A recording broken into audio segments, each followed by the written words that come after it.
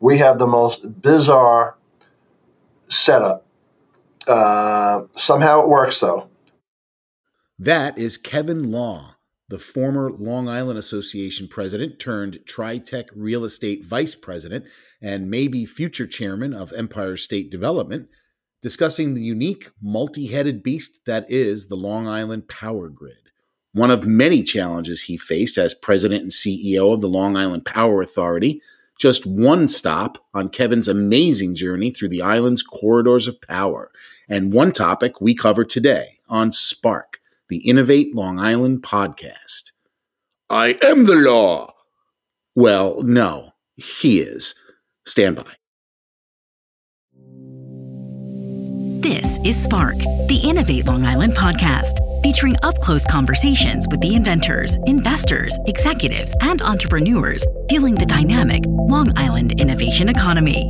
Spark is a production of Innovate Long Island, the home of exceptional thought in Nassau and Suffolk and beyond. Today's episode is made possible by the generous support of Stony Brook-based Thermolift, where brilliant technology and singular focus are creating the future of clean energy.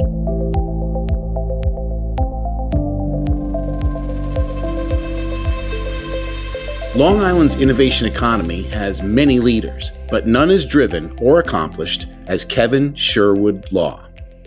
Innovate Long Island readers know Kevin best for his decade as president and chief executive of the Long Island Association Business Organization, and his co-chairmanship of the Long Island Regional Economic Development Council, alongside longtime Hofstra University president Stuart Rabinowitz. In these roles, the natural-born networker has helped secure more than $5 billion in government funding and private investments for regional infrastructure improvements, the lifeblood sustaining the regional economy over the last 10 years. For now, Kevin's doing the private sector thing. In April 2021, he left the LIA and joined East Setauket-based TriTech Real Estate as a partner and executive vice president, lending his decades of expertise to TriTech's progressive development efforts. Of course, he continues to serve the greater good. Kevin is still chairman of the Stony Brook Council and the not-for-profit Long Island Housing Partnership, and just last month stepped down as Suffolk County representative on the board of the Metropolitan Transportation Authority. He had good reason to step down. Albany is beckoning again. The former Long Island Power Authority CEO and one-time Suffolk County deputy executive is in line to become the next chairman of Empire State Development, the state's main economic development engine. We're recording this conversation on Wednesday, February 9th, and Kevin's nomination by Governor Kathy Hochul is still awaiting state legislature confirmation. But as long as they overlook that thing in Cancun in 81, Kevin, I think you got a good shot, so I wouldn't worry about it. I'm joking, of course. Few Long Island leaders are as admired and accomplished as Kevin Law, and we are truly honored to have him on the show. Welcome to Spark, Kevin. Thanks for being here. Hey, thanks, Greg. And I'll come right out and say I've never been to Cancun. So that's his story, and he's sticking to it. That's it. That's it. Listen, you go over a resume like yours, and it's really difficult figuring out where to start a conversation like this, Kevin. You've done so much on Long Island, and you're doing so much now, and it appears you've got so much more to do. You're a really busy guy. Yeah, well, I've really been blessed. I've had a lot of great jobs and a lot of great positions, but pretty much my entire life has been spent trying to make this region that I love a little bit better. And so it's been a thrill. And as you said, not done yet. And a lot of challenges before me and some new opportunities in both the private sector and the public sector. So excited to be playing a small part of some progress here in our region. Well, before we get to those new opportunities, let's talk about some of your past achievements. In fact, let's start off by talking about Law, Mr. Law. Some listeners might not know that before all that government work, you were the managing partner of global law firm Nixon Peabody's Long Island office in Garden City. Yes. Well, I joined Nixon as an associate in their environmental and energy practice group, and developed a very neat practice where I ultimately became a partner and then became the managing partner of the Long Island office. I represented the largest property owners on the east end of Long Island and did a lot of environmental preservation work with that owner, and also worked with a lot of energy companies, including Duke Energy, TransCanada, Pennsylvania Power and Light, and a little bit with Keyspan at the time, all working on some exciting projects in our region, some which happened, some which didn't happen, and including the Crosstown Cable that connects Long Island into Connecticut and taps in some renewable energy up in the Massachusetts area that comes into our region. So a really neat, fun practice that I had, but all about, again, environmental and real estate projects in our region. With a name like Kevin Law, I mean, I guess your professional path was kind of laid out for you. I mean, I guess you can be sheriff maybe, but it seems like attorney would be the way to go. It was either that or become a cop. And, you could be a cop, right? Do you come from a long line of attorneys or sheriffs? Well, come from a big family. My parents never made it to college. Grew up in the Depression, but somehow they were able to raise 8 kids here in Suffolk County. And all of us went through colleges, all the public colleges. Well, that's amazing. And somehow, we all became homeowners and productive, citizens in the region. Unfortunately, like a lot of families, half of my family has moved off the island now for other pastures. Well, for the record, you earned your bachelor's degree at Stony Brook and a master's degree from the Graduate School of Urban Affairs and Planning at Hunter College. I'll get back to that in a second. You also earned your JD at St. John's University School of Law. So was that always the plan to go get a law degree, or is that more of like a game time decision? Yeah, it was. No, never the plan. It was something that once I finished graduate school, I realized that, it's going to be tough to make a living being a planner. And I did like the legal aspects of real estate and planning, so decided to go to law school. But it was actually interesting when I was getting my master's. That's when I did a graduate internship with the New York State Assembly, and that led to really a lot of my career. My co-intern at the time was Rich Schaefer, the Babylon Town supervisor today. And the assemblyman we worked for was Pat Halpin, who became a Suffolk County executive. And rather than go to law school, rather than go to a law firm right after law school, when Pat became the Suffolk County executive, I went and joined him and ultimately became the director of real estate and was involved in preserving farmlands, open space, and pine barrens throughout Suffolk County. And also oversaw our affordable housing programs at the county. So that's where I really cut my teeth. I'll circle back to those earliest days in government in a minute, but let me ask you about studying urban affairs and planning. This makes sense considering what we know now to be your career trajectory. What did that program at Hunter College instill in you that maybe you still use today? Well, it really instilled a lot. First, I wanted to go to NYU and get a master's in public administration, but we couldn't afford it. And so I got into CUNY, Hunter College. They have a terrific planning program. And it was, really taught me all about land use and zoning and housing and economic development. So it was, and it also got me familiar with New York City. And so I was pretty much a Long Island boy. And I remember, this is funny, Trump Tower was just, getting finished while I was getting my master's. New York City was really in a terrible shape. And it was, this was in the mid 80s, and it was at that time the city was just beginning to start turning around. But it was an interesting place back then. But it really broadened my horizons beyond Long Island and made me feel that we were much more connected to the city than folks realize.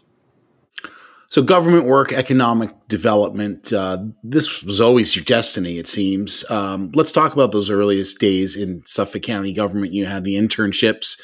You were an assistant county executive for planning and housing in Suffolk. That's way back. Then you were the director of real estate for the Suffolk County Department of Law. Who were some of your early government influencers? Who were the insiders that sort of showed you the ropes? Unfortunately, two of them have passed away, and one just recently. But John Klein, former Suffolk County exec, played a big role. He taught me what it was like to be in government and then go to how to practice law, how to build relationships. And so he was a big influencer. And then Jim LaRocca, and how funny is this, who used to run the Long Island Association. Jim was part of the transition team that Pat Halpin put together, and I was the staff person to Jim, and we became good friends, and then he became a mentor over the years. And who would have thunk it that at the time he was running the LIA, I eventually would go run the LIA. And Jim continues to be a friend and a mentor today, but unfortunately, he might have thought. Yeah, maybe he did. Yeah, who knows? He's a smart guy. He might have thought he was grooming Yeah. Later, you were deputy Suffolk County executive, and then president and CEO of LIPA, of course, the Long Island Power Authority. And that was quite a run. Among other things, you launched multiple energy efficiency programs. You helped set up the state's largest solar energy project to date. You lowered consumer rates, and you even helped LIPA increase its bond rating, which insiders will tell you is a rare feat. What's your secret, Kevin? Well, it was a privilege and an honor to run LIPA, but I was there during tumultuous times. 2008, 2009, 2010. People forget 2008, Lehman Brothers crashed. The stock market tanked, and the economy was really heading in the negative direction. The cost of fuel, $148 for a barrel of oil. Last year it was in the 30s or 40s. Now it's back to around 70, but $148. So you had tumultuous times on Wall Street. You had tumultuous times in the Middle East, impacting the cost of energy. You had tumultuous times in Albany. That's when Governor Spitzer cratered and resigned, and then there was a change in governors. And we also began what I believe was tumultuous times in our climate, because we started having these frequent 100-year storms on a regular basis. So it was never dull, and it was quite challenging. But we did, and we were able to accomplish a lot, especially when it comes to renewable energy, because I've always said that Long Island's energy challenges are economic development opportunities. And I think I've proven that right. We have tremendous solar energy companies on the island, and now we're going to become the offshore wind capital of the entire country. So it was fun to sort of lay the foundation for that. While you were at LIPA, you were a member of the Large Public Power Council. That's a national organization of large municipal power companies. I would imagine this gave you some unique insights. You were already familiar with Long Island's power needs, but now you're learning about needs specific to other states and regions. Yeah, it really was, Greg, because there's all different types of public power entities. LIPA is certainly unique and different than all of them, but there were a lot of large ones in South Carolina, Santee Cooper, Sacramento, Power and Light in California, a lot in the Midwest. And it was, we got together 2 or 3 times a year, and it was interesting to exchange war stories and see what they were doing and how they were handling challenges.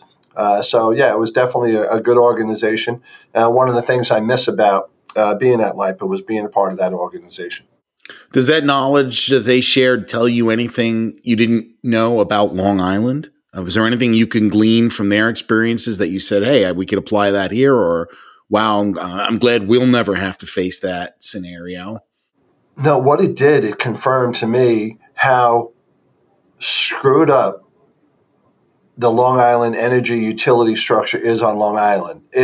There's no comparison to any other utility in the country. We have the most bizarre setup. Somehow it works though, but it is very strange, and most people do not have an idea. LIPA owns the system. They own all the poles and the wires. National Grid owns most of the generation facilities. PSEG operates the system. And then National Grid is the gas company. At one point in time, LILCO was... Too many cooks pops into your head. Exactly. And so there's no public power utility in the country that has a system like that. Well, with all that going on, what about Long Island's future in wind power? Now, you have this multi-headed beast as you describe it, and yet here we are about to become the epicenter possibly of an entirely new, lucrative, and critical energy industry. There's so much going on with new Federal Department of Energy leases out in the ocean and a support infrastructure slowly forming across the island. How do you see Long Island's role in this developing industry? Well, it has the potential to be very exciting. What we need to make sure doesn't happen is that we just don't see these wind farms built off our coast, because Long Island's, in New York State, the only place you got to build offshore wind is off the coast of Long Island. You're not doing it in the Long Island Sound. You're not doing it in the Hudson River, and you're not doing it up in the Great Lakes. So we need to make sure that Long Island benefits from all these projects off of our coast. And in terms of the jobs, in terms of the job training, and in terms of the community benefits. And so far, especially when it comes to a company like Ørsted and Eversource building the South Fork Wind Farm, they've been stepping up and doing the right things and investing in our region, investing in our community, and investing in our people. And so that needs to continue to happen. But the biggest, so we need to invest in workforce training to train people for these jobs. But the other big challenge there is, how are you going to transmit all of the energy that's created to the rest of the state where all of the energy is needed? Mm-hmm. These technologies are coming along, wouldn't you say? Yeah, they are. So transmission is key. And then energy storage in terms of battery storage is going to play a key, because sometimes the wind is blowing when you don't need all the energy, and sometimes the wind ain't blowing when you do need the energy. So so storage is important. Yeah, so storage is going to be important, and I think that's going to be the holy grail of the renewable energy industry in the future. We have some battery geniuses here on Long Island, as I'm sure you know, at Brookhaven National Lab and Stony Brook University. There are a lot of projects that are working on building a better battery. We have Esther Taguiucci, professor at Stony Brook, and I've worked with her on other matters at Stony Brook. She is in a league of her own. She is really one of the top-notch people, and we're lucky to have her right here in our backyard. A quick transportation interlude. Is the MTA in good shape, Kevin? Are they keeping Long Islanders in mind?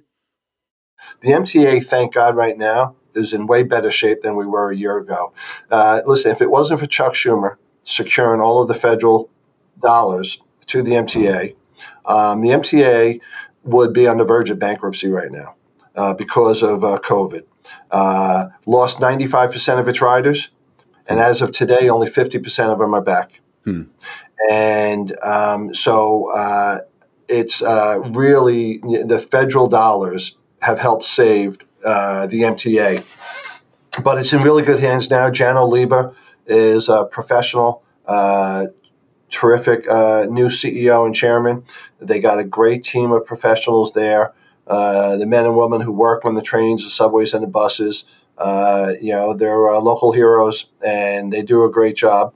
So the big question mark out there now is, what is this post or still in COVID remote workforce mean for mass transit?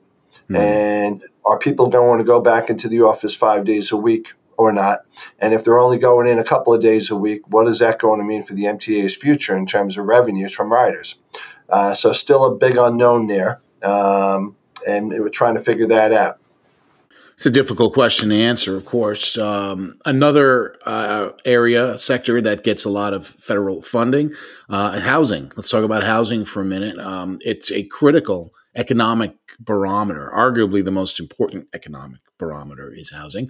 TriTech is involved in many regional residential developments, many of which are mixed-use developments, such as Station Square in Ronkonkoma. It's creating something like 1,400 homes and 600,000 square feet of retail and office and hospitality space. It's a big project. I know you like those mixed-use developments, Kevin. Yeah, they do. First, I'm very fortunate to join a company called TriTech here in East Setauket. I was very fortunate when I left the LIA. I had a lot of different job offers, and I chose TriTech because of their, the family that has founded TriTech, Bob and Jim Coughlin, the culture here, and their commitment to revitalizing downtowns while creating some affordable housing. So they were doing everything that I was interested in doing, and they make a really nice product, and I'm helping them pursue new projects in communities throughout Suffolk and Nassau, and so excited about that. The type of housing we do really nice luxury rental housing, and there's an affordable housing component to them. They're market rate. But there is a need for other types of affordable housing that does require the assistance of the federal and state government to reduce those costs. And we're involved in some of those projects with my Long Island Housing Partnership hat on. I've been the chair of that LIHP for the last 13 years or so.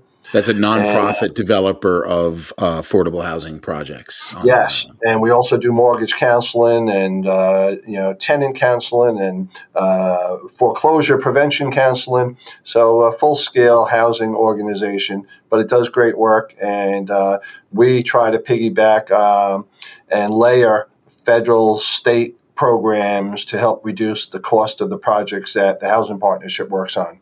And then there are some other good organizations out here that do similar, 100% affordable housing projects, but they all require the assistance of either federal housing tax credits or state subsidies. But they're doing really nice projects, whether it's the Community Development Corporation of Long Island, Georgia Greens, and a great guy named Dave Gallo. He's doing nice projects on the east end of Long Island.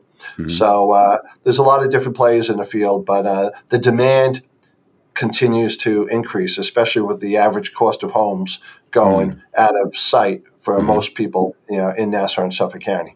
The demand for workforce housing, quality rentals for young families, affordable housing, those are not always the same thing, but there is demand for each. Is it getting better on Long Island? Or a lot of talk about it. There's always a lot of talk about affordable housing and rentals. The supply still is not adequate to meet the demand, and that's why that's going to take a number of years to address. So we're making progress, but we got a long ways to go. Shifting gears again, do you miss the LIA? Of course, you're still involved, and I'm sure you'd agree that your successor, Matt Cohen, is doing a fantastic job as LIA president. But do you miss running the show over there? It had to be fun, sharing the stage with Derek Jeter, holding court at Crest Hollow. I had a lot of fun. In the 96 years of the LIA's history, the average term of a president was 3 years. And so the fact I did more than 10, sometimes it's nice to pass the baton. I had a lot of fun, a lot of friends, a lot of good relationships. And yes, it was a lot of fun. But you also need to know when it's time to leave and give the baton to somebody else and let them try to take the organization in a new direction. And Matt Cohen is doing a great job. He will be an amazing leader of the LIA. He was by my side as my right-hand man for 15 years at the County of Suffolk, at the Long Island Power Authority, and then at the LIA. So he doesn't need any on-the-job training. and he has hit the ground running and is doing a great job.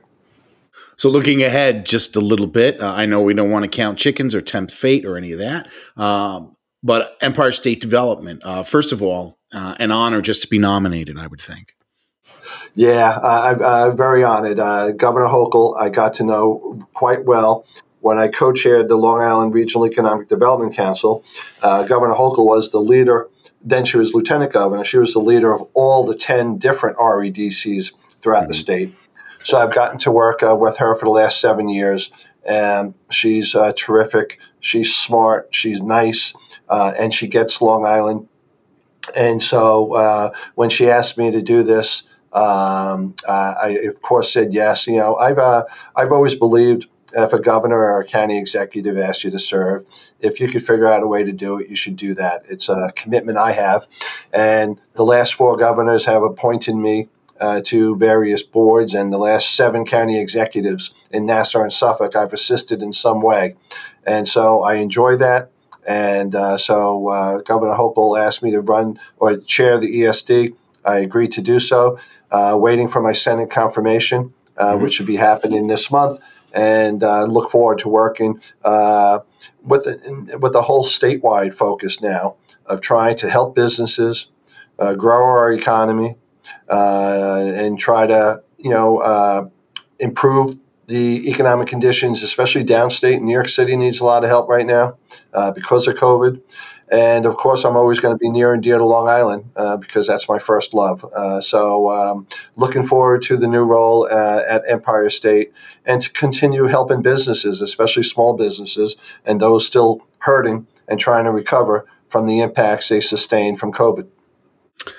Kevin Law, I got to say, you are a brilliant and cordial man, and Albany will be lucky to have you back, just like Long Island has been lucky to have you, and we were super lucky to have you as a guest on our podcast. Thank you so much for coming on today, sir.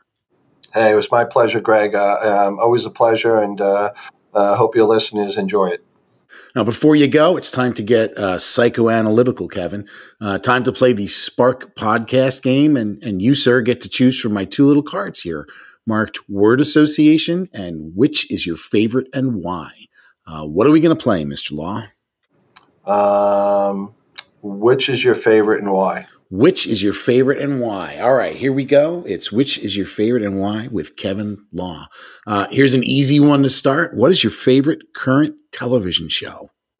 I don't expect you watch a lot of television. But I do not watch a lot of television. But if there was a regular show, that I enjoy, it's all the Law and Orders. I've always enjoyed them. Old school Law and Order. Okay. Yeah. All right. Your favorite Long Island Association special guest. And the Long Island Association, of course, has welcomed former United States presidents and vice presidents as speakers. Kevin has famously conducted one-on-one interviews with sports and government celebrities. Do you have a favorite all-time special guest? Well, I'm going to answer this a couple of ways. The smartest guy I've ever interviewed was Ben Bernanke, who headed up the Fed. The coolest guy I ever interviewed was Derek Jeter. The nicest guy I ever interviewed was Mitt Romney and Mariano Rivera, 2 of the nicest gentlemen ever. So I've had, and the most fun guys I've ever interviewed was Peyton and Eli Manning. They were together, right? Yes, yeah, it was a lot of fun. They were a lot of fun, and of course, they're a hoot. Yeah, and I really loved Colin Powell. A real super nice guy. Had what an amazing career. He was neat. And you know what? Dick Cheney, when I interviewed him, and when he talked about being in the White House on 9/11, and it was really mesmerizing and compelling that you couldn't hear a pin drop in the room. So I've been fortunate to interview so many neat Republican and Democratic leaders of our country, and some great sports figures. So I'll miss that part of the job. How about your favorite Long Island networking organization that's not the LIA? Networking organization. I would say I've always been a big fan of Terry Alessi Maselli at the Hop Hog Industrial Association, so I'll pick them. Okay, they do an excellent job, of course. Your favorite lunch spot in and around East Setauket? There aren't a whole lot. There's one, and you better say it. But there's one in Stony Brook. It's a new Vietnamese. That's not the one I was thinking of, but I think I know what you're talking about. I was going to say the Seaport Deli there in Seaport. Yeah, well, I like the new Vietnamese restaurant, So Pha, I believe it's called. Been there a couple of times. And I'm a diner guy, so I do a lot of my meetings still at the Lake Grove Diner or over at Crazy Bean or Crazy Bean in Stony Brook. Crazy Beans makes a good cup of joe. Yes. Your favorite Long Island location for a business lunch? Like if you impress a client and you don't want to go to Crazy Beans. Yeah, it was always Blackstone because it was right across the street from the LIA. Yes. But since I've gotten here and historically, Sempre Vivolo and Hop Hog has always my go-to place. I'll be there tonight for a dinner meeting. Some of the best staff of any restaurant on Long Island at Sempre Vivolo. Do you have a favorite restaurant in Albany? Jack's. Jack's. I don't know any restaurants in Albany, Kevin. So you could Jack's pretty much is say where the LIA. Jack's is where the LIA always historically had its functions before the State of the State address. It's about 150 years old. Great seafood, right in the heart of town. Awesome. And finally, excluding the current and previous administrations, so no Hochul, no Andrew Cuomo, your favorite New York governor? David Paterson. Oh, why is that? The funniest, nicest guy. Just love him. Oh, there you have it, folks. Straight from the mind of one of the great Long Island economic developers. Kevin Law, thank you again for joining us today. Hey, my pleasure. Thanks, Greg. My pleasure, sir. He is partner and executive vice president at TriTech Real Estate, among other things. I am the editor over at InnovateLI.com, and this is Spark, the Innovate Long Island podcast. Thanks, as always, to Innovate LI President Marlene McDonald, outstanding Season 2 sponsor Thermolift, where they are laying down the law, sorry, Kevin, with the revolutionary TC3 heating and cooling unit, intrepid man in the chair Arthur Germain and all the geniuses over at Brand Telling in Huntington, and of course, thank you, dear listener, for your time, your ears, and your mental space. Back next time with another engaging conversation. Be well and keep on innovating. You've been listening to Spark, the Innovate Long Island podcast, with host Gregory Zeller. To recommend a guest, please contact us at editor@innovateli.com. And to learn how you can become a frontline leader in carbon reduction, please visit our sponsor, Thermolift, at thermoliftenergy.com, where the future of clean energy is happening right now.